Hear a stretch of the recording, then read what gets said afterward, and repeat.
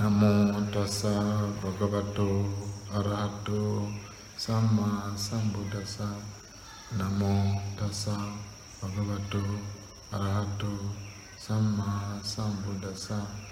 Namo tassa bhagavato arahato samma sambuddhassa.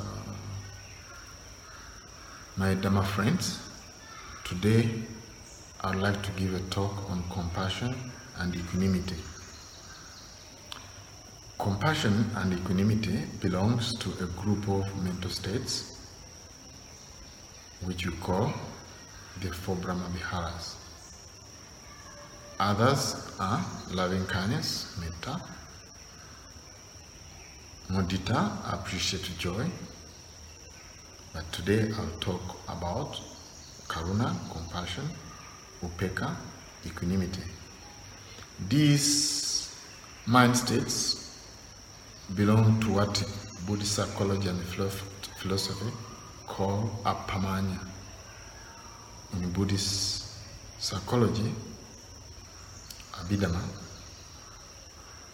it refers to these mental states as appamanya.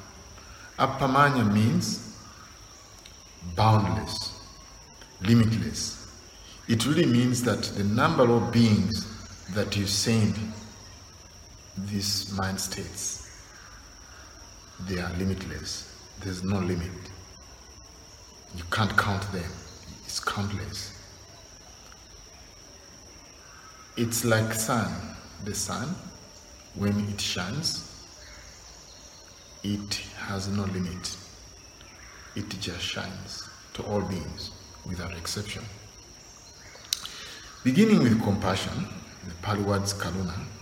Actually, the Pali word karuna, I think, goes beyond the English word compassion. It's very deep, as we're going to see. Again, in Buddhist literature, the mental state compassion is defined as a quality of the heart and mind that quivers when he is faced with the suffering of others. I would add when it's also facing the suffering of oneself. I would add so. Now,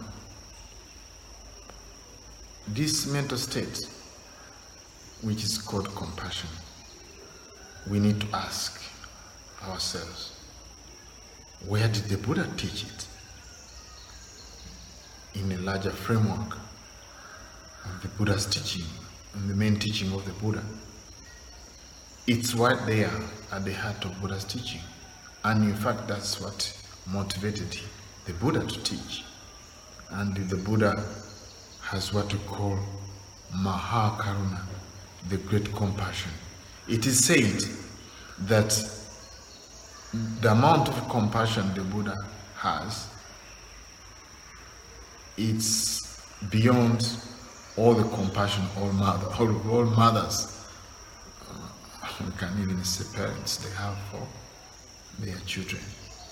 So it's outstanding compassion, great compassion. That's what we call Mahakaruna, great compassion. From our meditation practice, it's very, very important to practice compassion and equanimity. And in our daily life, we need to practice compassion and equanimity. When we look around the world, which is suffering due to pandemic, COVID-19, racial injustice and all kinds of injustice, violence, domestic violence, racism, you name it, the world is suffering a lot. So we need to practice compassion. And the Buddha taught it in the Noble Eightfold Path. The second part of the Noble Eightfold Path is called right thoughts. Thoughts of greed, which is generosity, thoughts of non-hatred, which is loving kindness, and thoughts of non-cruelty. That's what we call compassion. Ahimsa sankappa. Thoughts of non-cruelty is what we call compassion. So it's right there in the teaching on the Noble Eightfold Path. So now, compassion, the English translation for the word karuna, I told you that it is so deep. It goes beyond an ordinary way of understanding the word compassion. Because from a Buddhist point of view, the word karuna means, of course, it means a heart that quivers when it's faced with the suffering of others. But in a Buddhist context, it has to be practiced with the other teachings in the Noble Eightfold Path. In other words, we must have right understanding of the Four Noble Truths: suffering, cause of suffering, cessation of suffering, and the path that leads to the end of suffering. So we should have such understanding. So when we practice karuna, we must have ethical conduct. That means right action, right speech. We must have wisdom. Compassion has to be practiced with wisdom. And compassion has to be practiced with mindfulness. In fact, without mindfulness, compassion becomes very, very weak. When we don't have mindfulness and we try to practice compassion, so we either go into what in Buddhism we call near enemy, self-pity, or far enemy, which is called, again, cruelty actually. So either way, we are not practicing compassion if we lack mindfulness. So mindfulness is very important. So then I would give the definition of karuna, that karuna is the basis and support of the practice of ethical conduct. Karuna is a basis and support for the practice of concentration. And we see for ourselves when we practice compassion, then the mind will be free from hatred, aversion. Then when the mind is free from aversion and hatred, which is a gross defilement, then the mind will gain concentration. So karuna is a basis and support for the practice of concentration. As we say, may I be free from suffering and its causes. We cultivate it and then you gain concentration. And also karuna is a basis and support for the practice of wisdom, because we need to understand. We need to balance it with wisdom, and karuna provides the basis and support. So you can see this definition that I'm offering you is not the same as the ordinary practice of compassion. People say, oh, these people are suffering in Africa, let us send these clothes. Well, that can be compassion, but it's not the basis and support for wisdom, because you might be giving just old clothes that you don't want. You're just sending old clothes to Africa, to Uganda, and just abandoning them. Yes, people are suffering in Africa, let me just give these old clothes.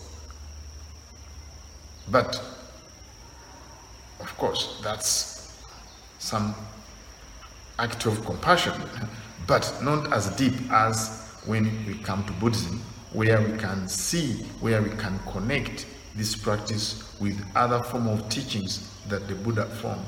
In many ways, these practices are really connected, and this connection makes them very profound. And that's why I said in the very beginning that the word compassion doesn't do justice to the Pali word karuna, because from Buddhist point of view, we see that it's connected to other teachings. But if we isolate this word compassion and do not connect it with the other teachings that the Buddha taught, then it's just ordinary compassion. It's just another ordinary compassion. So now, when we practice meditation, we need to proceed systematically. We need to recognize that all beings like oneself have a desire for getting rid of suffering, including an insect. If an insect is crossing like this and you put a small stick like this, it will just go the other way around. It doesn't want to suffer. So we need to recognize that all beings want to be free from suffering and its causes. That's a common denominator. And also, we need to accept that suffering is universal. It's not personal. Some people take suffering to be personal. Of course, in the very beginning, when there is pain, it's very easy to identify with it and take it personal. But when you look at it, you see that all of us, we have suffering and pain in one form or fashion. There is a story that comes down in the Buddha's teaching of what we call Kisa Gotami story. It's very, very common. Kisa Gotami was a lady who lived during the time of the Buddha, and then she lost her son, died, and then carried the baby to the Buddha while crying. Say, "Oh, my baby is dead. Can you bring life back to my baby, my son?" Oh, the Buddha knew that this lady is missing a big lesson. Need to learn a big lesson. The Buddha said, "Okay, yes, I'm going to do so, based on a condition. One condition, that you bring mustard seeds from a family that has never experienced death. If you do so, I'm going to do what you're asking me." So the lady went from village to village. Everywhere she went, can I have mustard seeds? If you have not lost any relative, a person in your family. Oh, these people will say, "Well, I've lost my uncle, my aunt, my son, my daughter." And then this lady was so exhausted, going from one home to another home. Found out that suffering is universal, death is universal. And now came to the Buddha and said, "Well, I cannot bring you any mustard seed because everywhere, all the people I've contacted, I've asked about this mustard seed. They say that we cannot give you a mustard seed because we had death in our families." So this is very important message, not to live in self-denial, right? People always live in what we call self-denial. In many ways, it's a defense mechanism. They deny that suffering exists. So we need to accept that suffering exists. One time I was teaching in West Virginia on the teaching on the Four Noble Truths, suffering and so on. And then one person was listening about my talk on the Four Noble Truths, suffering, cause of suffering, cessation of suffering, and the path that leads to the cessation of suffering. This person the next day told me, actually we were taking a walk, and he stopped and told me, and she told me that life is not so much about suffering. There's more happiness in life. And she didn't like my teaching on suffering. She was saying, "This is not suffering, there's a lot of happiness in the world." I said, "What?" Then I told her, "Please stop. Can you stop and breathe in, but don't breathe out? Don't breathe out, just breathe in. And then I saw her starting to perspire and said, okay, now you can breathe out. Then I asked her, how you feel? Oh, she told me, I feel tension, I feel all this kind of discomfort. He said, that's suffering right there. There's no need to deny it, you know. So, yes, you need to accept that life, the 5 aggregates of clinging are really suffering, actually. What we are is suffering, you know. So that acceptance is very important as you practice compassion. It's very, very important. Then another step that you need to go through is called inclining your mind. You need to incline your mind towards compassion, towards karuna. The Buddha said that wherever you incline your mind, you become that. Whatever you incline your mind on, you become that. So if you incline your mind towards compassion, you become a compassionate person. But we need to cultivate that from time to time. And then another step you need to do is really to develop it. Just knowing about compassion and you don't develop it from moment to moment with mindfulness through our meditation practice, you cannot be compassionate. You are going to just read about it, but you're not going to practice it. So I've come up with an acronym. I've come up with an acronym of practicing compassion. It's called RAID. R stands for recognizing that all beings, like oneself, would like to overcome suffering, or want to overcome suffering and its causes. And A stands for acceptance, that suffering is universal, not to deny it. I stands for inclining your mind towards compassion.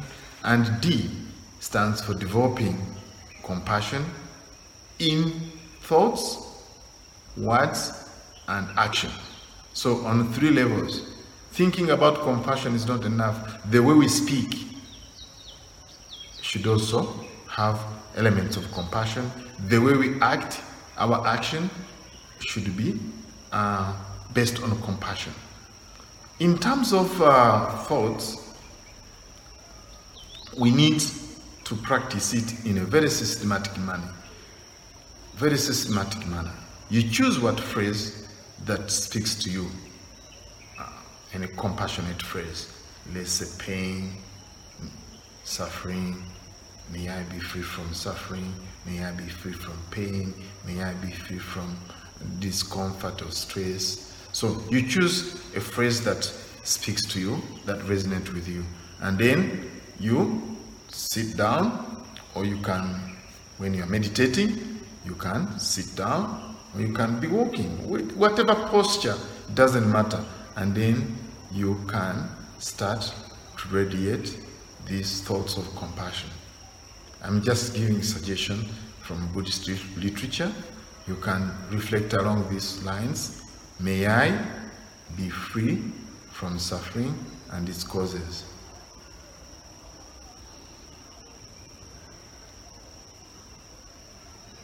May I be free from physical suffering and mental suffering.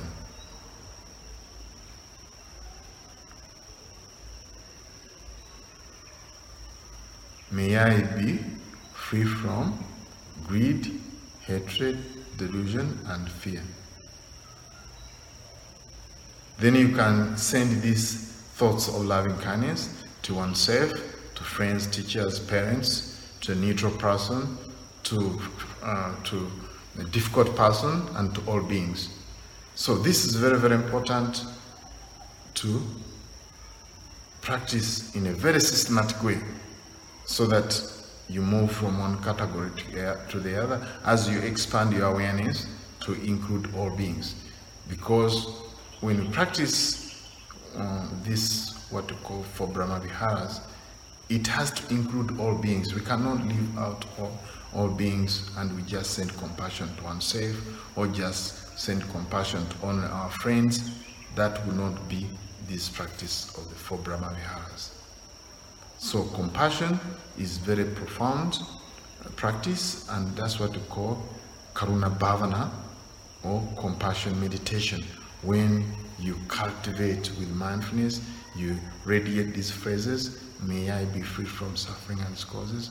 So you begin slowly like this, and you keep on expanding to different kind of beings, even to the difficult person. The people who are difficult to you in your life, they are difficult, it's because they are suffering. So if you wish them to be free from suffering and its causes, maybe their life will be easy. Maybe suffering is going to reduce in their life. Maybe they are not going to be as harsh towards you as they are now. So you know that every time you have a difficult person with other people, maybe other people are going through suffering, and that will help you to have compassion towards them. There are many benefits of practicing compassion. The benefits that we accrue from the practice of loving kindness are the same, according to Visuddhimagga, the path to purification. You sleep well, you wake up very well, you don't have nightmares, you're always loved by beings and non-beings and devas, you actually gain concentration easily. So you know all these benefits. 11 benefits of practicing loving kindness are the same as when you practice compassion. There's another practice which is called equanimity. Equanimity, upekkha. That's the second part of my talk, is about equanimity. But in Buddhist literature, that's the fourth Brahma Vihara. Equanimity. Equanimity, the Pali word is called upekkha. Literally, it means seeing things in a balanced way. So it's a quality of the heart that when is faced with ups and downs and difficulties, it is more centered, more balanced, more grounded. It actually meets with difficulties in a very balanced way. That quality of the mind meets with difficulties in life in a very balanced way. You become more grounded and more centered. And from my experience, there's no better moment to practice equanimity than right now, what the world is going through. The world is in a total, utter chaos with all problems. Environment crisis, racial injustice, COVID-19. So we need to develop this mind that's more balanced. The Buddha, in one discourse, taught like this. It's in Mangala Sutta. I will just chant it. Putta saloka dhammehi chittaya sanakampati asoka viraja kema etam mangara uttaman. The Buddha said that a mind which is unshaked by the 8 worldly winds,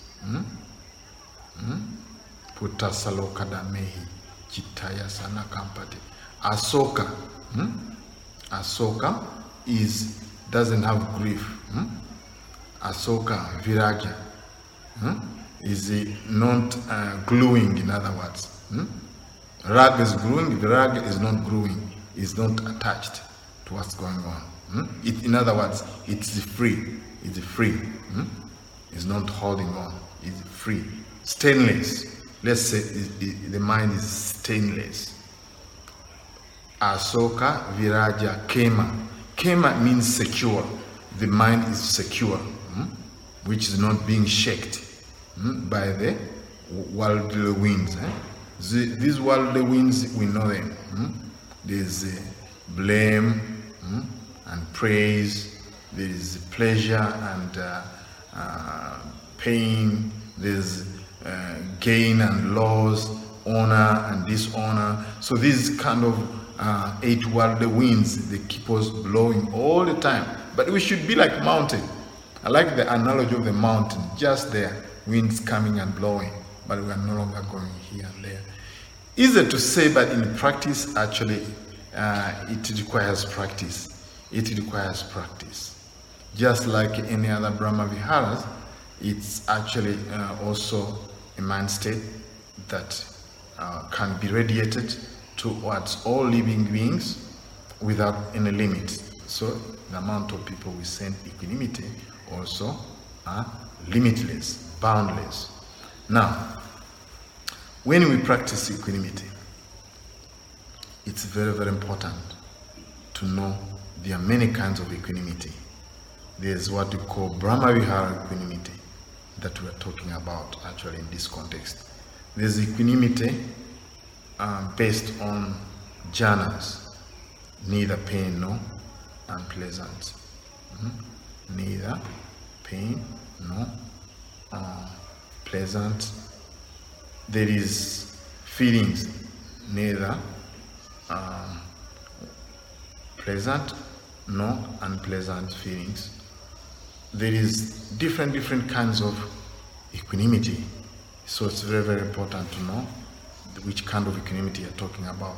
There's what we call also Virya equanimity, which means equanimity towards energy. That means not too much energy and not too little. So in balanced energy. So we have to know which kind of equanimity are we talking about.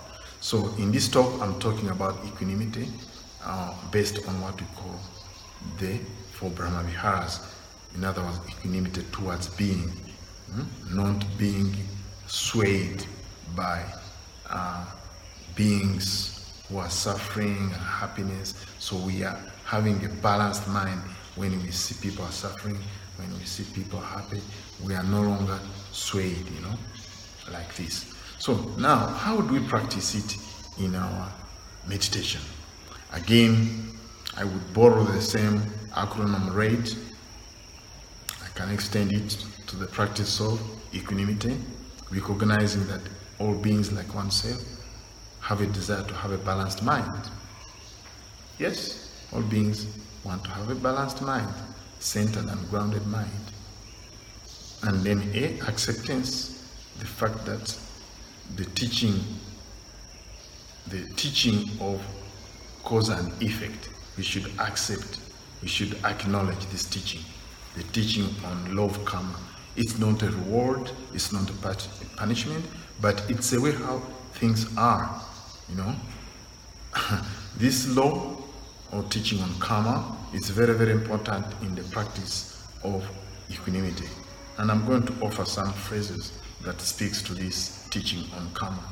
And that's a foundation to accept this teaching and practice this teaching in order to really progress or cultivate what we call equanimity. You must understand the teaching on karma, that whatever you do, your intention action, that means your actions, intention actions, whether they're based on greed, hatred, and delusion, and their opposites, which is non-greed, non-hatred, non-delusion, we have a potential to bring results, whether wholesome or unwholesome. So we need to accept that fact. And then we need to incline our mind towards a balanced mind.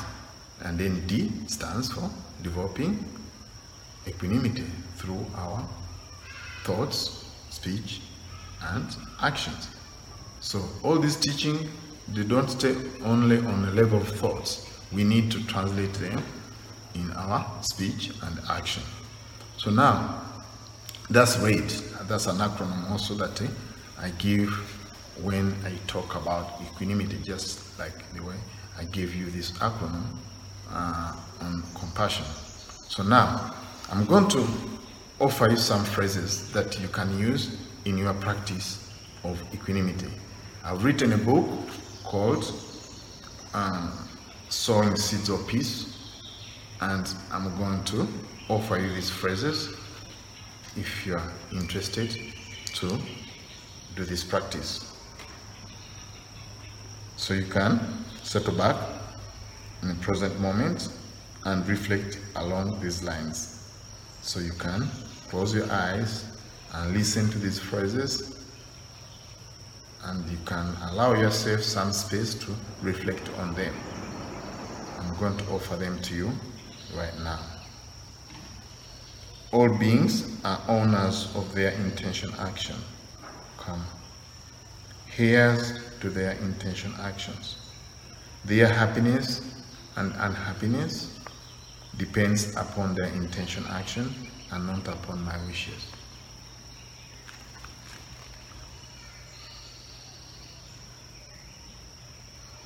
So see if you can reflect on them. As I told you, the law of karma is very important in the practice of equanimity. So you need to reflect on this law of karma if you are to progress in the practice of equanimity.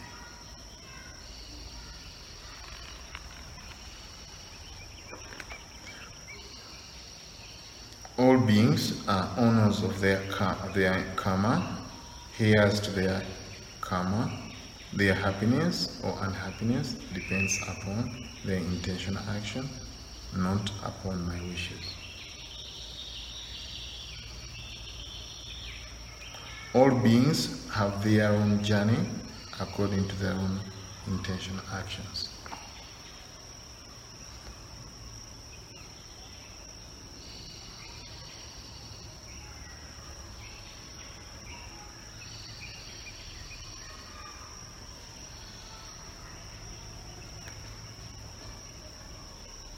Joy and sorrow arise and pass away. This is part of the journey of life. Again, this is more acceptance of the true nature of life.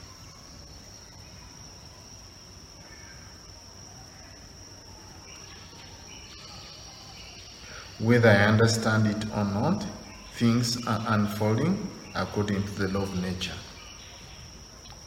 And one of such law of nature is karma. See if you can reflect along those lines.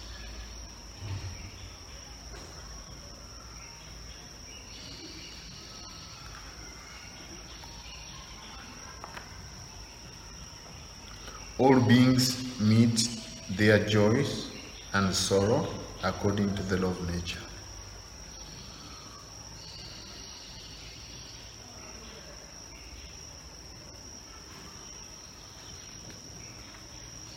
Things are as they are right now.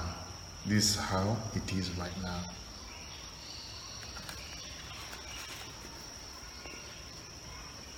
Again, that points to acceptance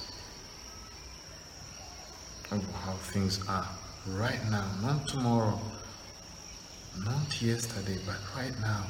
This is how things are.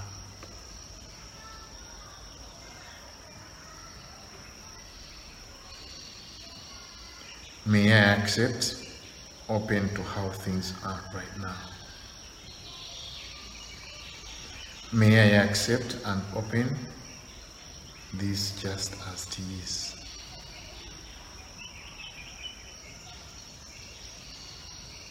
I care for you, but I can't control your happiness and unhappiness.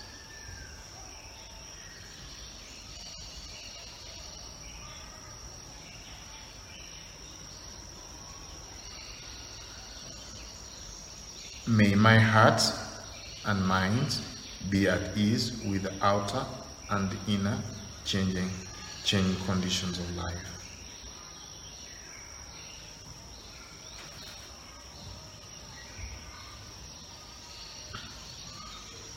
May my heart, mind incline towards equanimity. We talked about inclining your mind towards equanimity. Gain and loss arise and pass away. I determine to remain unshakable.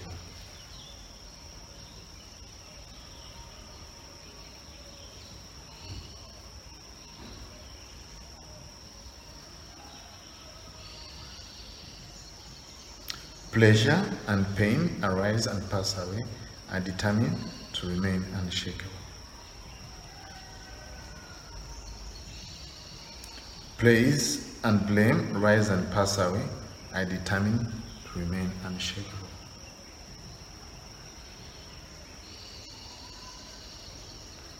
Fame and disrepute rise and pass away, are determined to remain unshakable.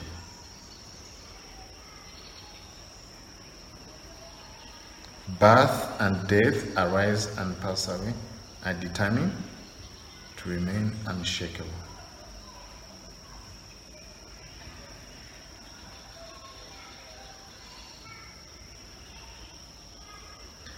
I am the owner of my intention actions. Your happiness and sorrow depend upon your actions, not upon my wishes.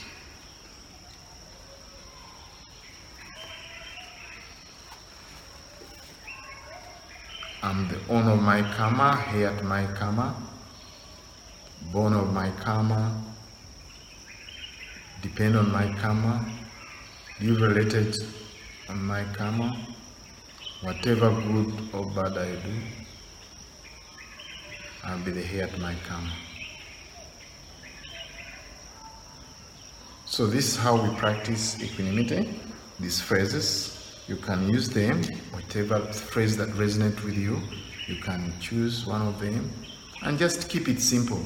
But also the voice you're using, don't just repeat this phrase, I'm the owner of my karma, you are the owner of your karma.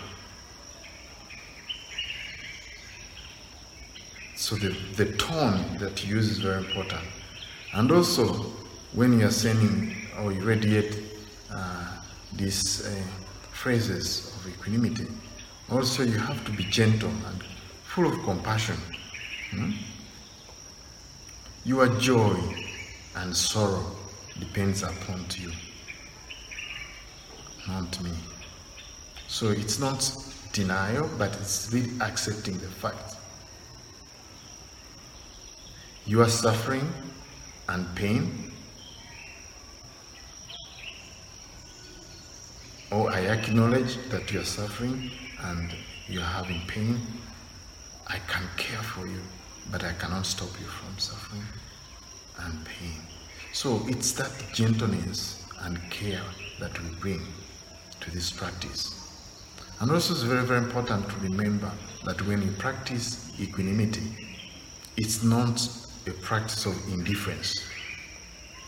In fact, indifference is the near enemy of equanimity. Equanimity means that you are caring, you do care, but indifference means that you don't care actually, you don't care. You're just turning a cold shoulder towards others, towards all beings.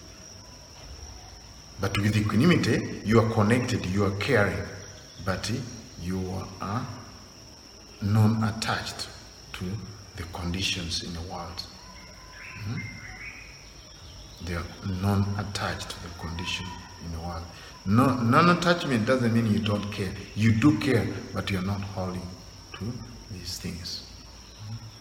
So that's the difference between equanimity and indifference. When you practice equanimity, you need to know that equanimity, again, is a cause and condition for the practice of ethical conduct. That's how these teachings are different from other teachings. It's really connected to other teaching.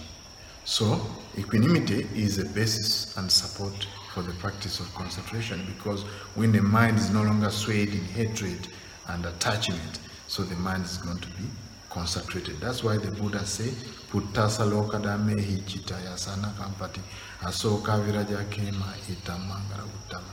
A mind not swayed by the worldly winds is secure, it's stainless, it's sorrowless.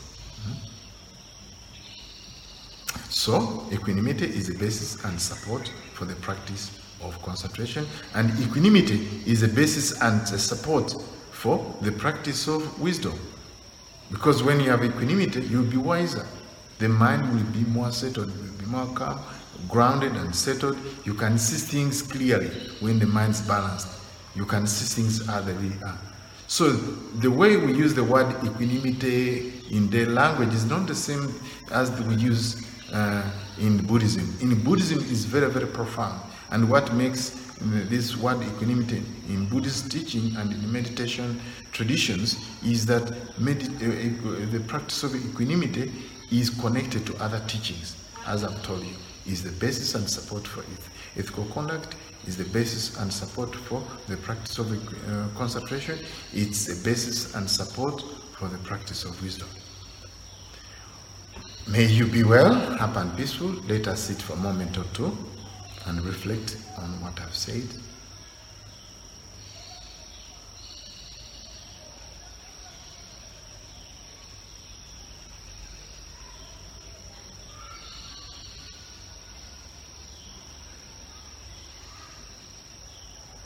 May you be able to practice equanimity and compassion in order to attain peace, happiness, and final liberation. May you be well, happy, and peaceful. Putta saloka dhamme chitaya sana kampati asoka vidaja kema etam mangala uttamam. A mind which is not affected by the 8 worldly winds, it is soulless, stainless, and secure, and this is a great blessing, said the Buddha. I offer this for your reflection.